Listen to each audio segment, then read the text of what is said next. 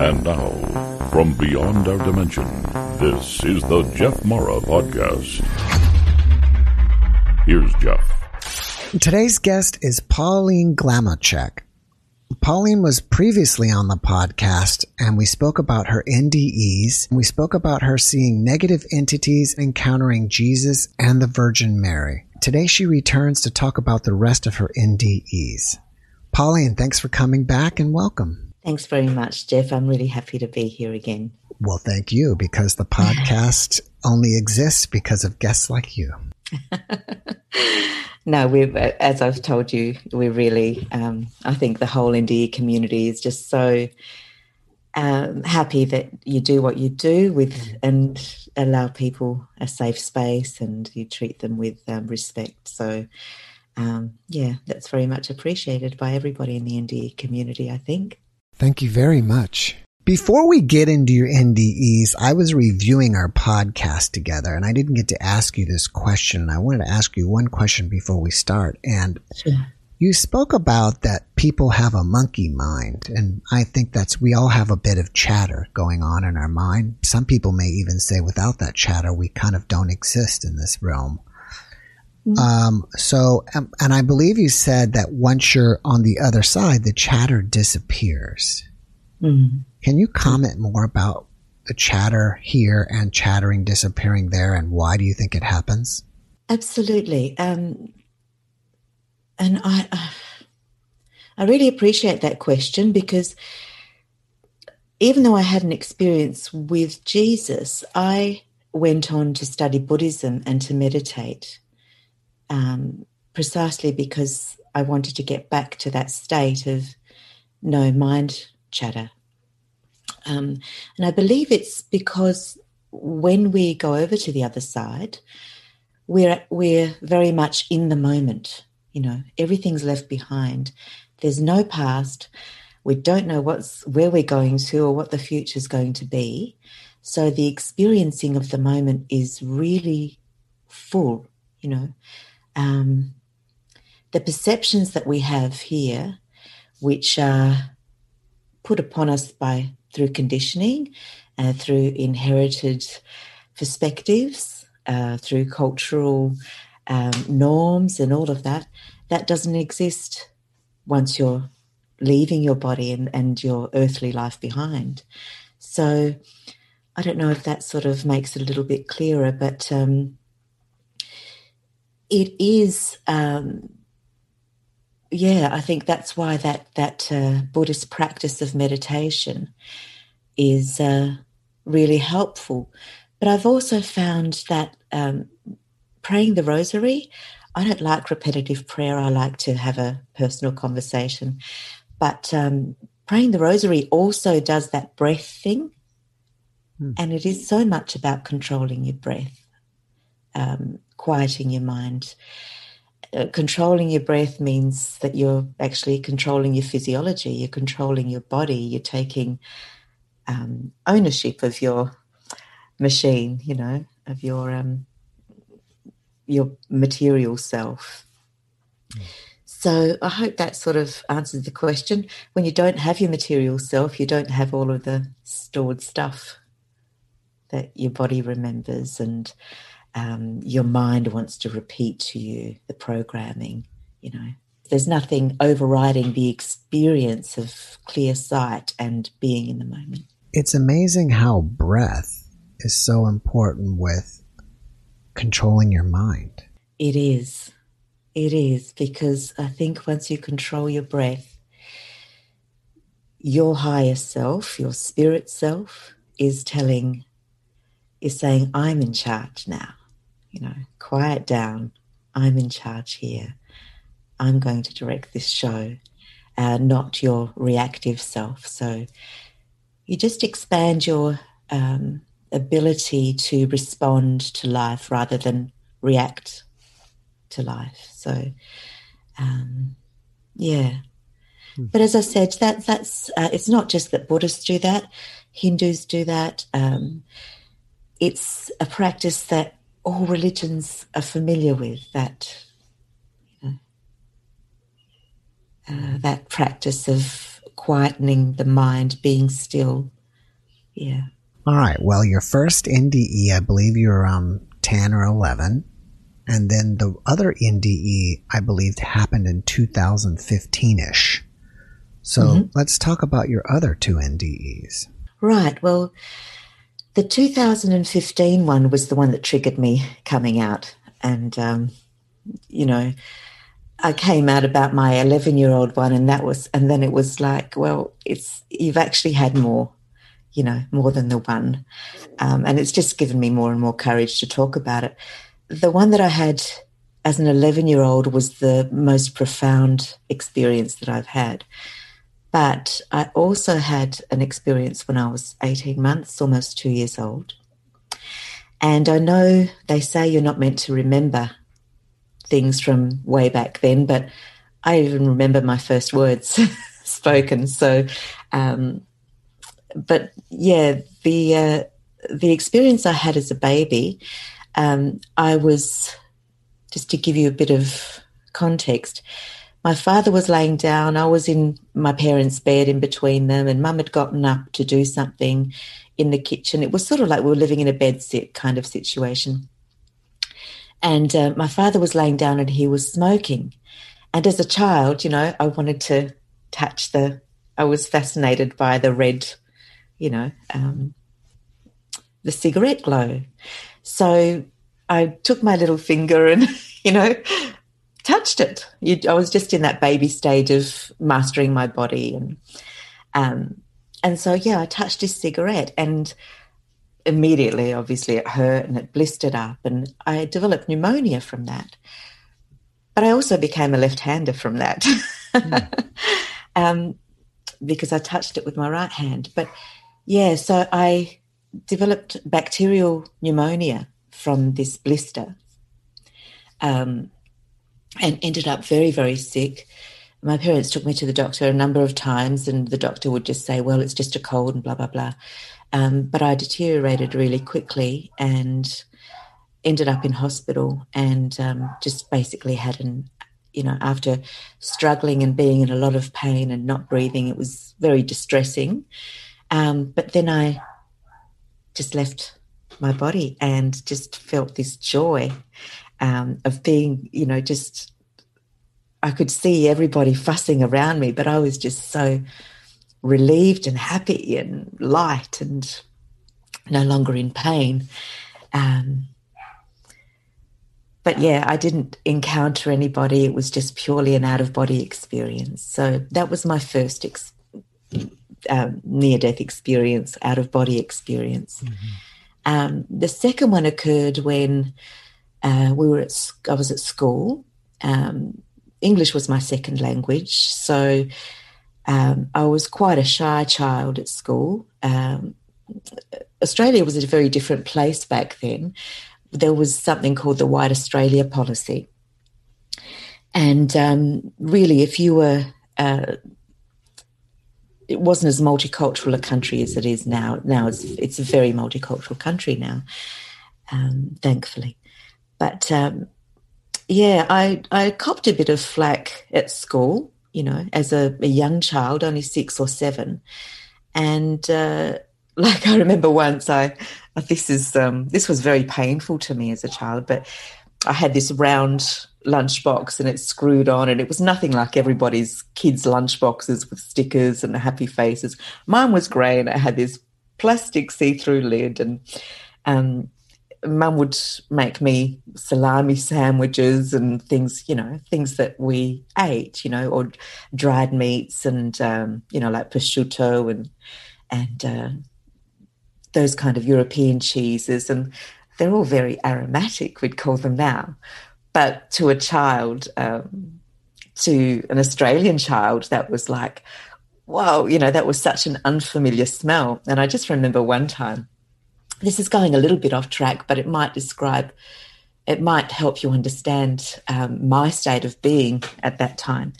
And this kid, was just accosted by the smell, and he spat in my lunchbox, and this was just horrifying. I just wanted to be invisible. at school from then on, because it was just such an insult. It was so horrific a thing, to do. It was really upsetting. But shortly after that, we had a school excursion, and things weren't so run by insurance back then. It was about 50 years ago. So, about 49 years ago. And the teachers took us to the beach, a whole class. And I mean, we were grade year 2 or year 3, something like that. Yeah, towards 7 years old. Anyway, and so they took us to the beach, and it was a beautiful day, and we were sort of, they did the drill about safety, water safety and all of that kind of thing. And we did that on the sand, and then they just let us go free, And my girlfriend and I, Clarissa Orlick, we sort of paddled in, and we went waist deep. We had no sort of fantasies about swimming or anything like that. We were both, she was Russian, I was Croatian. So, we were both also, English was our second language, so we weren't such great communicators, and we just stuck together, we were the best of friends, 2 peas in a pod. And so we were just in the water, and a rip just took our legs from under us and pulled us out to sea. And she didn't go out as far as I did, but it was completely unexpected. As a child, I didn't know about water. I didn't really, you don't understand about rip tides and such things. And I was just taken by the ocean. And tossed around, tossed and turned. I didn't have a chance to take a breath. And so basically, I think that I drowned very, very quickly. I remember opening my eyes, and it was just as though I was in a washing machine. There was just, sand. I couldn't see anything. My eyes were stinging from all of the salt water and the and so I kept my eyes closed and felt myself thud to the bottom of the sea, ocean floor. And I just felt suddenly a lot of peace. Everything suddenly quietened down. And I felt behind me as though suddenly I was held, and suddenly felt very safe and peaceful. And this feeling of warmth came over me, in safety, and there was no struggling for breath anymore.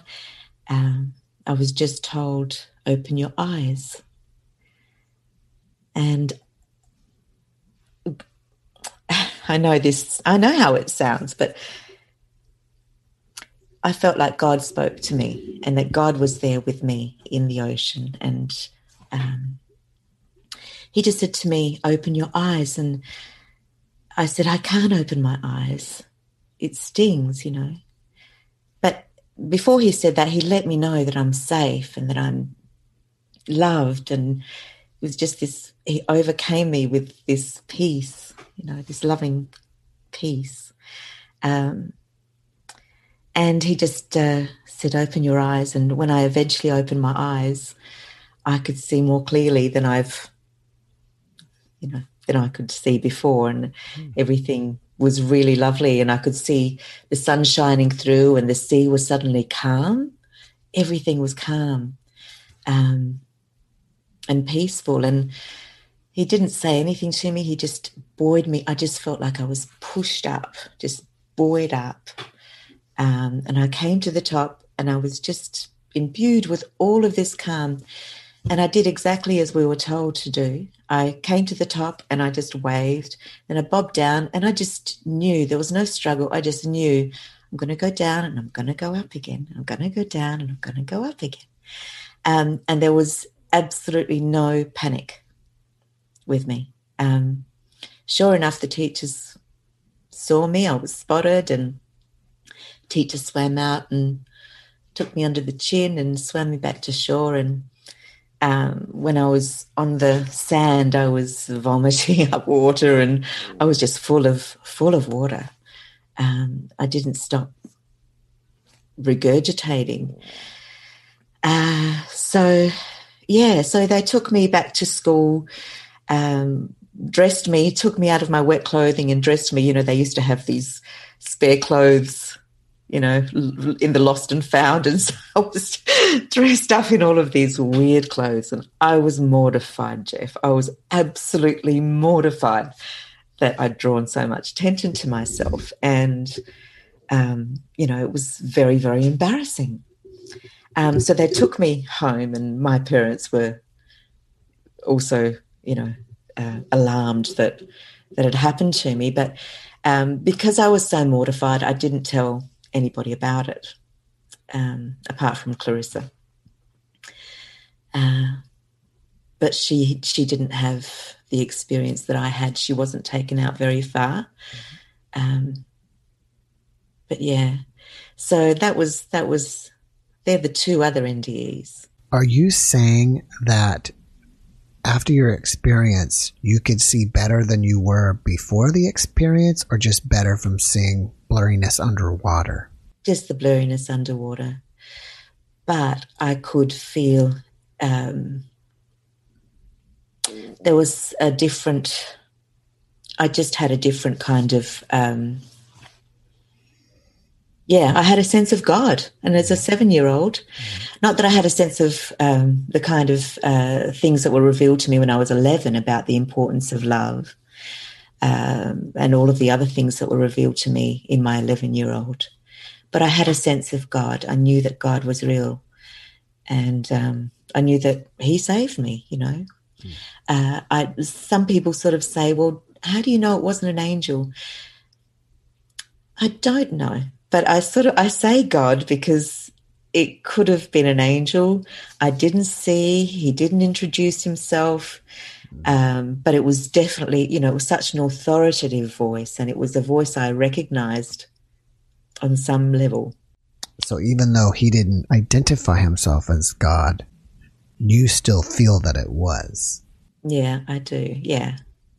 Okay. I feel it was. Yeah.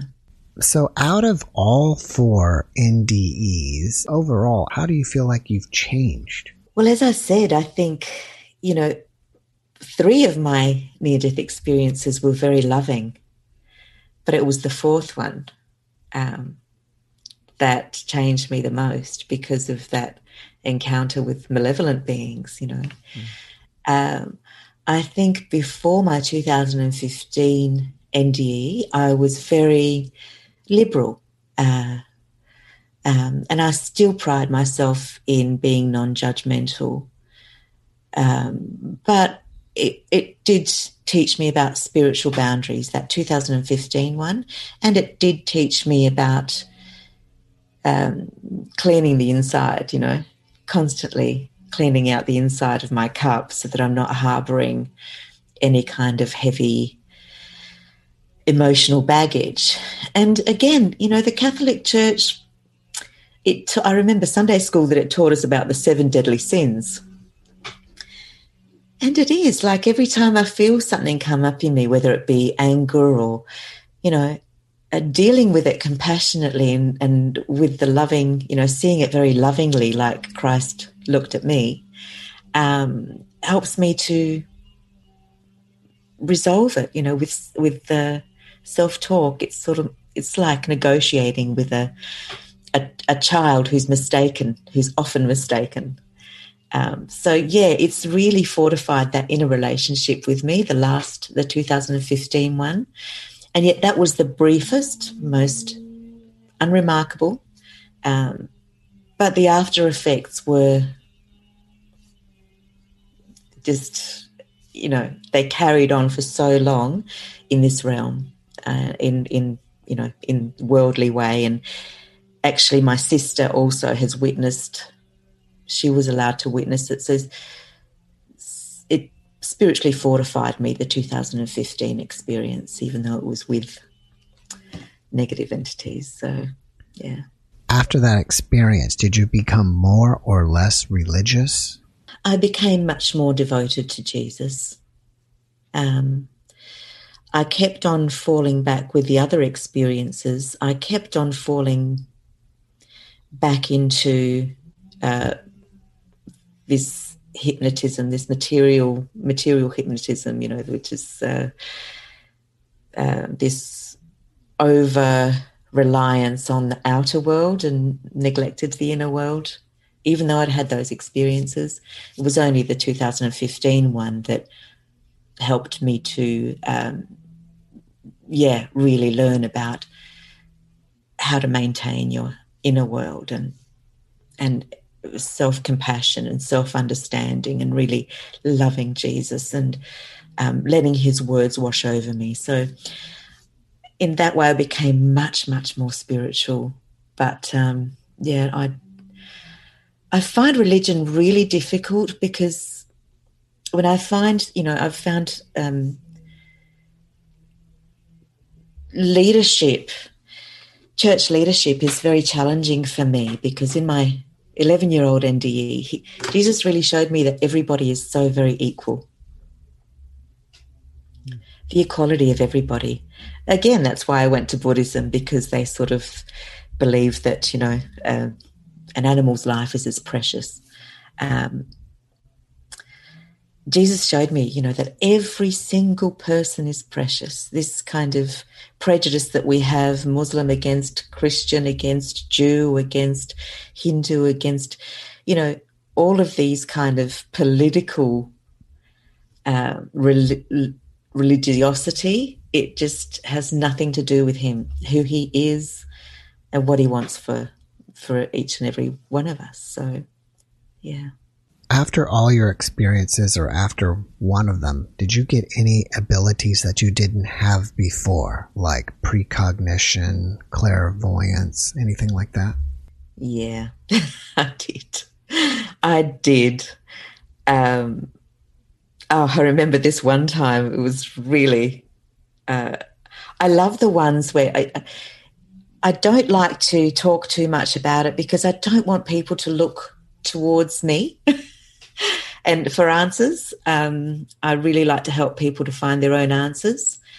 But I remember this one time I could be very flippant about it. And I think our connection also ebbs and flows. Our connection with the divine, with Jesus, with God, with however you want to call it. I understand it's everybody's has their own perceptions. But one time we were going to a picnic and there was a lottery at this soccer club picnic. It was a family picnic and my son was only, I think, 7 or 8 or so. And there was a lottery and I just looked across at what the prizes were and I said, they came to offer me tickets and I said, yeah, I'm going to win that soccer ball, because I thought I wanted that soccer ball for my son. And, there were people around me and, I won the soccer ball. Mm-hmm. So I loved those instances where they're very, very little things, but when you have the courage to sort of say it out loud and other people acknowledge it, it's really gratifying. But then I don't want my ego to get in the way, because I really love my connection with Christ, and I find that if I'm not humble, I don't have it. And for me, it's more important than anything else. I don't have any other kind of nothing fulfills me like that connection. So yeah, I do have it, but if it's necessary, I'll speak about it, but I don't sort of and I respect mediums and people who do that. I know that it's very helpful for a lot of people. I don't judge anybody who does that, but for me it's not the right thing for me, because I just get too big for my boots. What do you think about your experiences inspire you? The most inspiring thing is I love that it gives me peace, It gives me peace, and I love that I see that it changes other people. other people's faith and other people's strength. And there's just something about, it just opens up when I share, it opens something up in people that they find the courage within themselves to acknowledge. And I think that's the greatest thing that I received from my NDE here, is seeing that little shift that takes place for somebody where they'll suddenly appreciate their own interior life. You know, we're so programmed to look to the outside, to possessions, to body image, and to status, to popularity, to aligning with group think so that we're safe, you know. But I don't know, you know, and that sort of puts us out of alignment with our inner voice. And I really love that when I do tell, and when people listen to NDEs, they give themselves permission suddenly to remember that little reminder that God sent them, or that feeling that came over them, and it was realer than, you know, as real as sight, or as real as something they've heard, or that voice inside of them. I think that's what I really love about being an NDEer, and that's the greatest gift that I've received. Look, and being around, I'm really lucky too, because I've had, life has brought me into a circumstance where I've had to live with somebody, my sister, who actually sees also more and more as she lives with me, she sees things happening, and she's seen things as well. So having that validation as well, I think, is such a gift. I would not have the courage without, for example, we were sitting there, she sits on one end of the couch, we've got, you know, one of those L-shaped modulars, and she sits in one corner, I sit in the other. We give each other a lot of space. And we're just sitting there chatting away, and suddenly this really bright golden light appeared behind her.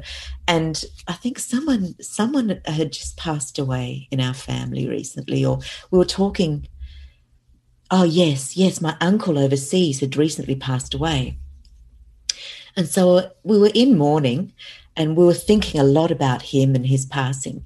And this huge bright light in our lounge room, the lights were on, but this golden bright light just flashed, and it flashed a little bit longer than a light bulb sort of flashing, or and I was facing it, and it was kind of behind her, but we both saw it, and we both said, "Did you see that?" So yeah, I think that validation, I've seen it change my sister's countenance. She's much less anxious, and now that she sort of gives herself permission to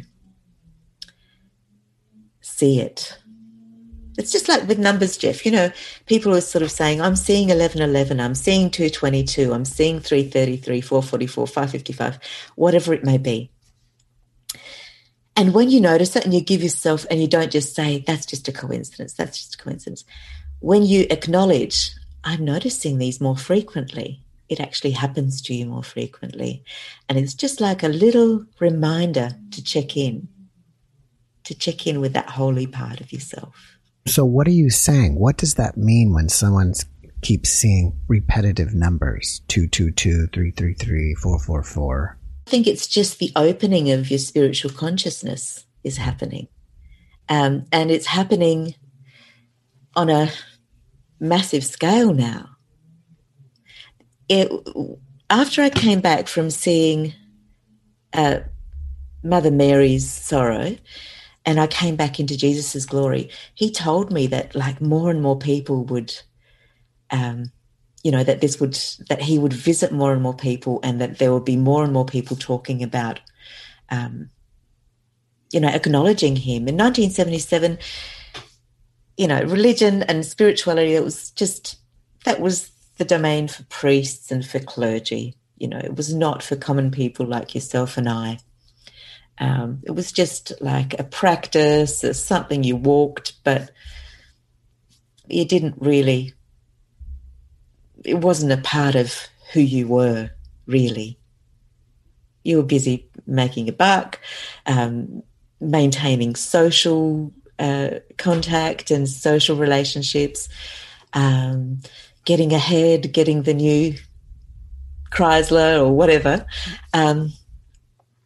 So, yeah, it is happening that more and more people are noticing, and they're checking in. They're opening up. They're sort of not saying it's just a coincidence. They're prepared to let go of that dismissive attitude that the mind sort of has been trained into ignoring those kind of signs.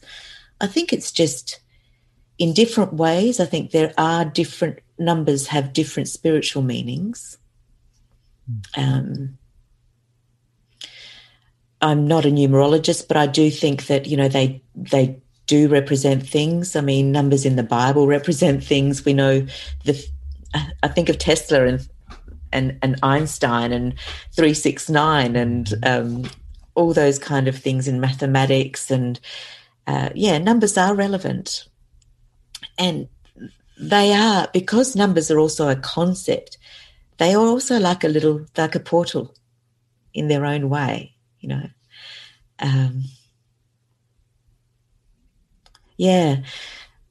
letting once you recognize that, you recognize other things that will happen that give you kind of a sign, about something being okay or not okay, or and they just remind us to be present too.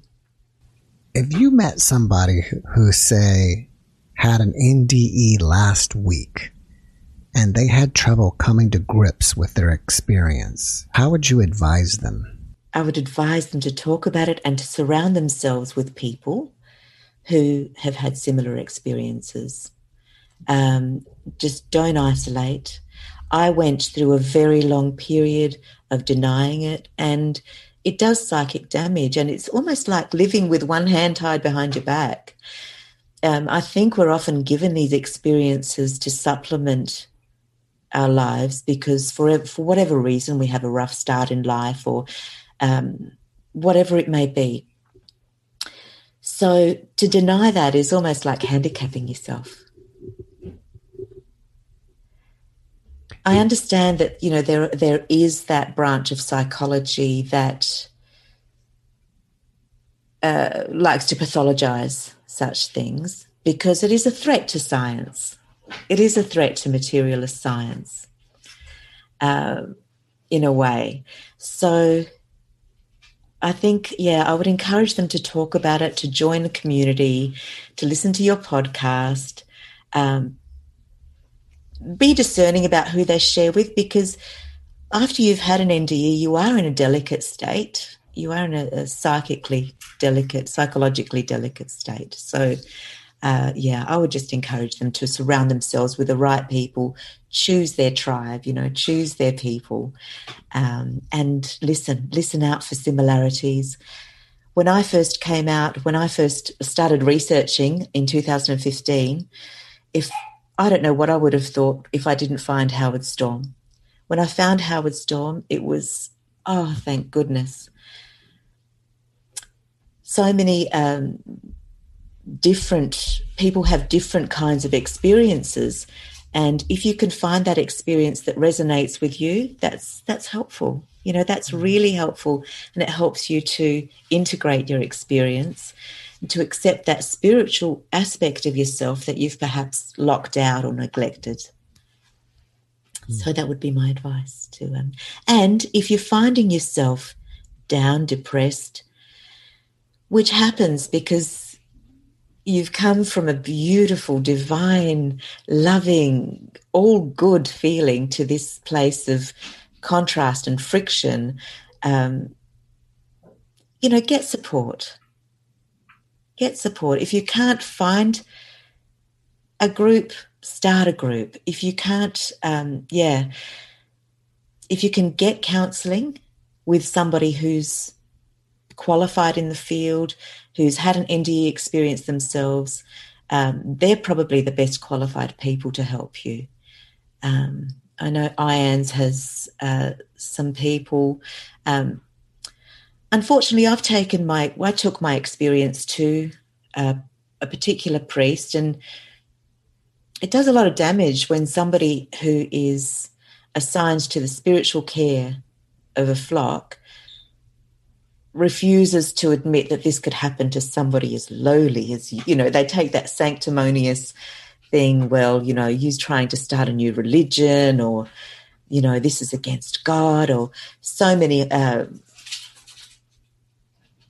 there's spiritual jealousy that comes into the picture, there's spiritual envy, there's all kinds of factors, and people don't know how to take it, It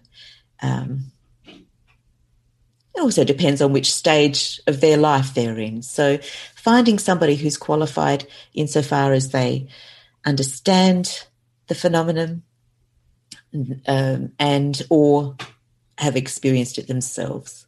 So, but yeah, I'm looking to start up a group, a support group. I've done it once before, but I think I'd approach it from a different way. I was a little bit too democratic last time. So, but yeah, I think a support group is a really good thing. I believe a lot of people come to my podcast because someone in their life, close to them, had recently passed. So what kind of reassurance can you give those people that we are eternal and life goes on and their loved one is still going on? As far as I'm concerned, and words are not as powerful as experience, but I have no doubt whatsoever that life goes on. I have no doubt that there is just nothing bad in God. No, there is just, he loves us fully. He loves us completely, regardless of what we've done or haven't done or believed or haven't believed. His love is just so full. Now, can we keep ourselves away from his love? I think so, but I don't think we can do that forever, because the power of his love is just, it's everything. It is everything. And we're mistaken. Yeah, we can be mistaken and we can wander away from love. And actually, the word sin means mistake. And just like children make mistakes, God knows our heart. He knows things that drive us to make mistakes. He knows things, he knows how our thinking can be hijacked here, but he wants us to find our way back. But yeah, I have no doubt that sooner or later, everybody finds their way back home to God. I have no doubt that he loves everybody, just the same love that I experienced that he has for he told me literally that he has that for every single one of us. And you're departed. We recently lost an uncle. He was a Franciscan priest, actually, and we had friction, he and I, because he was very much by the letter and by the book, and I was like, well, can't you see that that's not loving, And, I was a bit of a rebel in my early years. And, well, a lot of a rebel, actually. There wasn't, I was sex, drugs and rock and roll. But, yeah, so it takes a while for us to, I don't know. I've just had so many signs from him. I just know that everybody goes there. Everybody goes there. If you believe, if your consciousness is invested in reincarnation, I believe that that's where you're going to go, because we are created in the image of God and we do create our reality with our focus. So, but as far as his love, it's not kept from anybody who who wants that, and it's just heaven is it's amazing, there's just no high like it. There's nothing can compare. No love between man and woman, no love between parent and child. It is just the fullest. You're complete. Once you're in heaven, you're complete, you're happy. So yeah, I would say to anybody who is grieving and mourning, oh yeah, that's what I wanted to say about my uncle. There was a lot of grief around it, but I just knew, if there's anyone that's going to be in heaven, it's him. He was, I just had no grief. I was so happy for him. And sure enough, I had a dream that, he was sitting at this table and there was just celebration going on. Everyone was happy and preparing this meal and setting this table, and it was just beautiful. It was just, I had a glimpse of him in heaven in my dream. So yeah, I would just reassure people that it's very rare that people get stuck. People do get stuck, but it's very rare. And I do believe that our prayers help people to cross over as well. Our forgiveness helps people to cross over. Often the weight of not being able to forgive ourselves or forgive others, that will keep spirits here. But yeah, so working at forgiveness. When I say that, I really want to correct something about my last podcast, because it's one thing to say forgiveness, but first of all, we have to lovingly accept who we are. And that means forgiving ourselves, That way we can truly extend forgiveness. So every time I feel resentment, I come to myself and think, oh, it's not that you shouldn't be feeling this. It's what's going on inside of you. What hurt part of you is appearing to be healed right now. So yeah, it's this relationship that we have to ourselves. When we connect to our own spirit, we also connect to others on that level. I think the Hindus say namaste, the divine in me honors the divine in you. And yeah, there's another truth. To paraphrase one of my previous recent guests, she said that even though you've had an NDE, you're not a saint. You still come back and you're still a human, and you're still perhaps you're still making mistakes and doing the wrong things and still living a human life. I don't know how much time have we got, because I've got just a short experience that I'd like to tell you about regarding that, on that point. When I was in my 30s, so I had my experience as an 11-year-old, and you'd think if you've met Jesus that you would be the most devout person ever after an experience like that. I mean, that's just, whoa, But no, you come back into your earthly self, you come back into puberty and drives and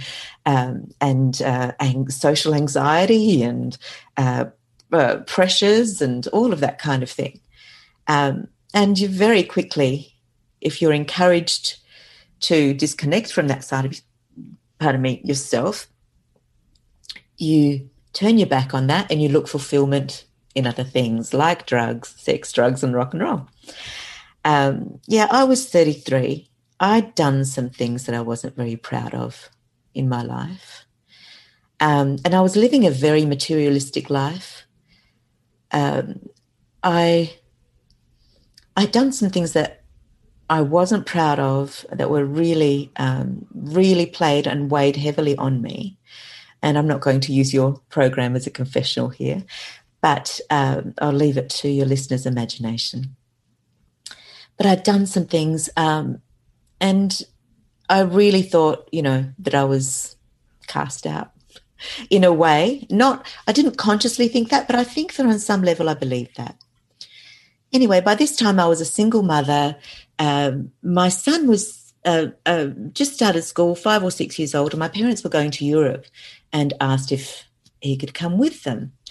I was working really heavily in the family business, and so I said, yeah, okay, I thought, I don't know if I'll have the opportunity for him to go and learn another language and have all of that education that travel brings. So as difficult as it was, I said yes, but I didn't count on how difficult it would be. So I was just basically working, and I realized one night that I missed him so desperately, and I thought, oh, gosh, I really had no love, I really don't love anybody apart from my son, and I don't experience love from anybody apart from him. And I thought to myself, what a heavy weight for a little boy to carry, And anyway, I lay on my bed. Actually, I lay on his bed, and I was just curled in the fetal position. It was I worked in a heavy industry, and it was a really stressful kind of industry too. And I was so tired and sad, just brokenhearted. I developed depression. It had gone into a kind of, it had turned into clinical depression. And I was just coming out of it and just sort of moving to the point where I could function. But this night, so I was already seeing a psychiatrist at that stage. I was seeing a psychiatrist. But this night I lay there and I was just thinking these things about love, and I just started crying and heaving from sorrow, missing my son so very much. And I thought, I felt something behind me. I didn't hear anything, but I definitely felt this pressing up against me, this warmth. And first of all, I thought, oh, that's weird, I'm feeling warm. And then it felt like a real pressing up behind me. And it was like I was being cradled. And I immediately thought, oh, my goodness, I've forgotten, because we'd had a break-in in the house once before.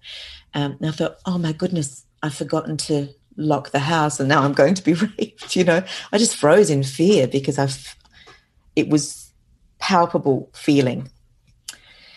Anyway, the next thing I knew, so I was already a sinner. The next thing I knew, I was imbued with this golden energy, and it was from the tips of my toes through the back of my spine, permeating into the front of me, into my heart.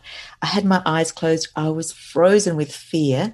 And then this started permeating into me. And simultaneously, this voice that I recognized said, "Be not afraid. It is I. I have not forsaken you." And after that,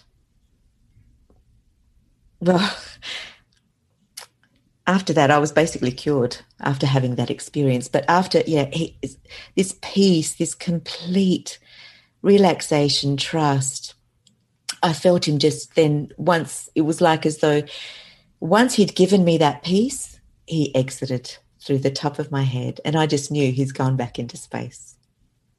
And there was just that knowing, that connection with space again. So anyway, I went to my therapist. I woke up in the morning and just felt fabulous. I felt amazing. I went to my therapist and told him about it. He was unimpressed. He said, "Oh, well, perhaps you should study metaphysics." And I could tell that he didn't believe me. But I started seeing him less and less. I sort of started noticing the way he tried to play with my mind. And eventually it came out, and he's now been disbarred because he actually was messing with his clients. He was taking advantage sexually of his clients.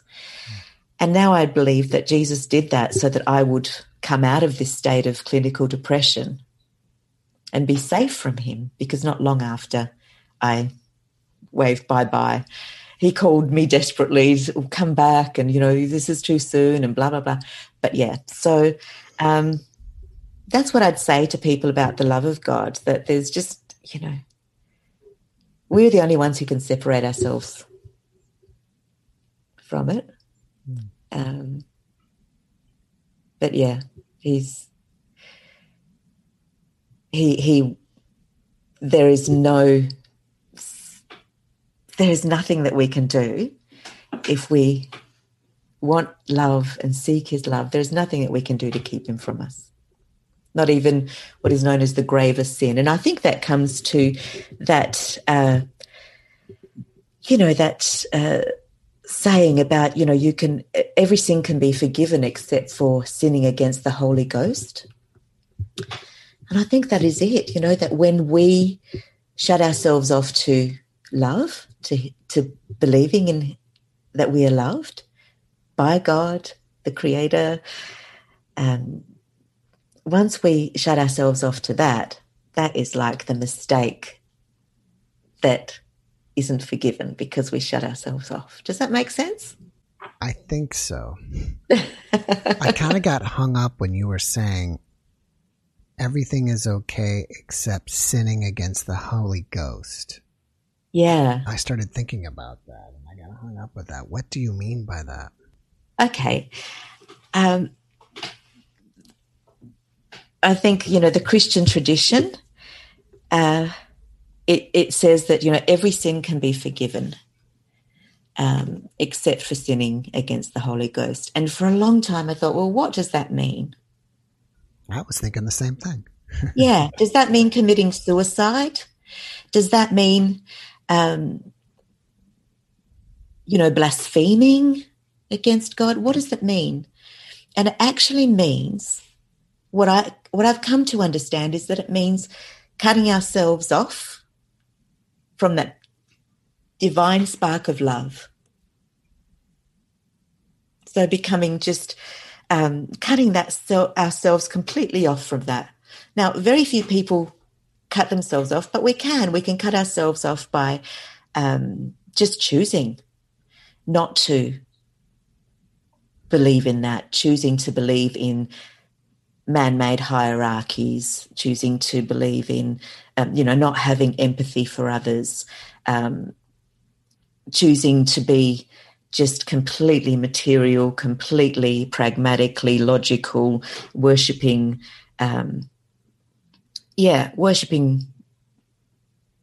money, or, completely denying our own Holy Ghost. I'm going to have to switch gears on you here because we went right through this time pretty quickly. We always do. And so let me ask you this.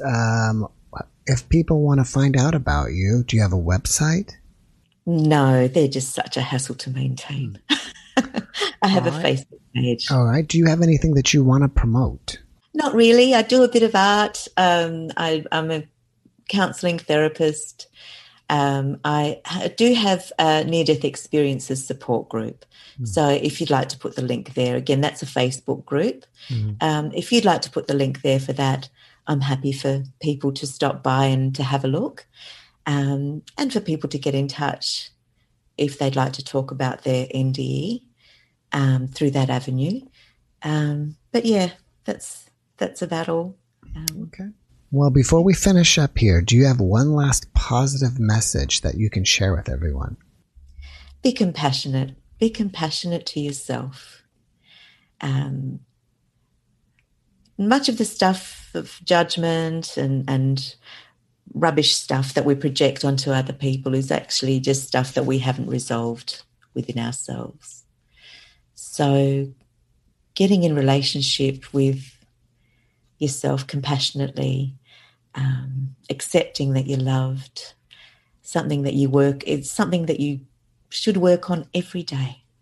You can work on every day. And it doesn't mean prostrating yourself and meditating for hours. It just means checking in regularly, noticing, acknowledging. It's really not complicated. There are 3 things you need to be spiritually connected: love, praise, and gratitude. And that's it. That's all you need to have that spiritual connection. That's all I've really got to say. I think I've said a lot. Well, thank you so much. And Pauline, thanks again for being my guest. I really appreciate you. I wish you the best and enjoy the rest of your day. I really appreciate you too, Jeff. Thank you so much for allowing me to come on your show. The pleasure is all mine. Thank you. You too. Bye-bye.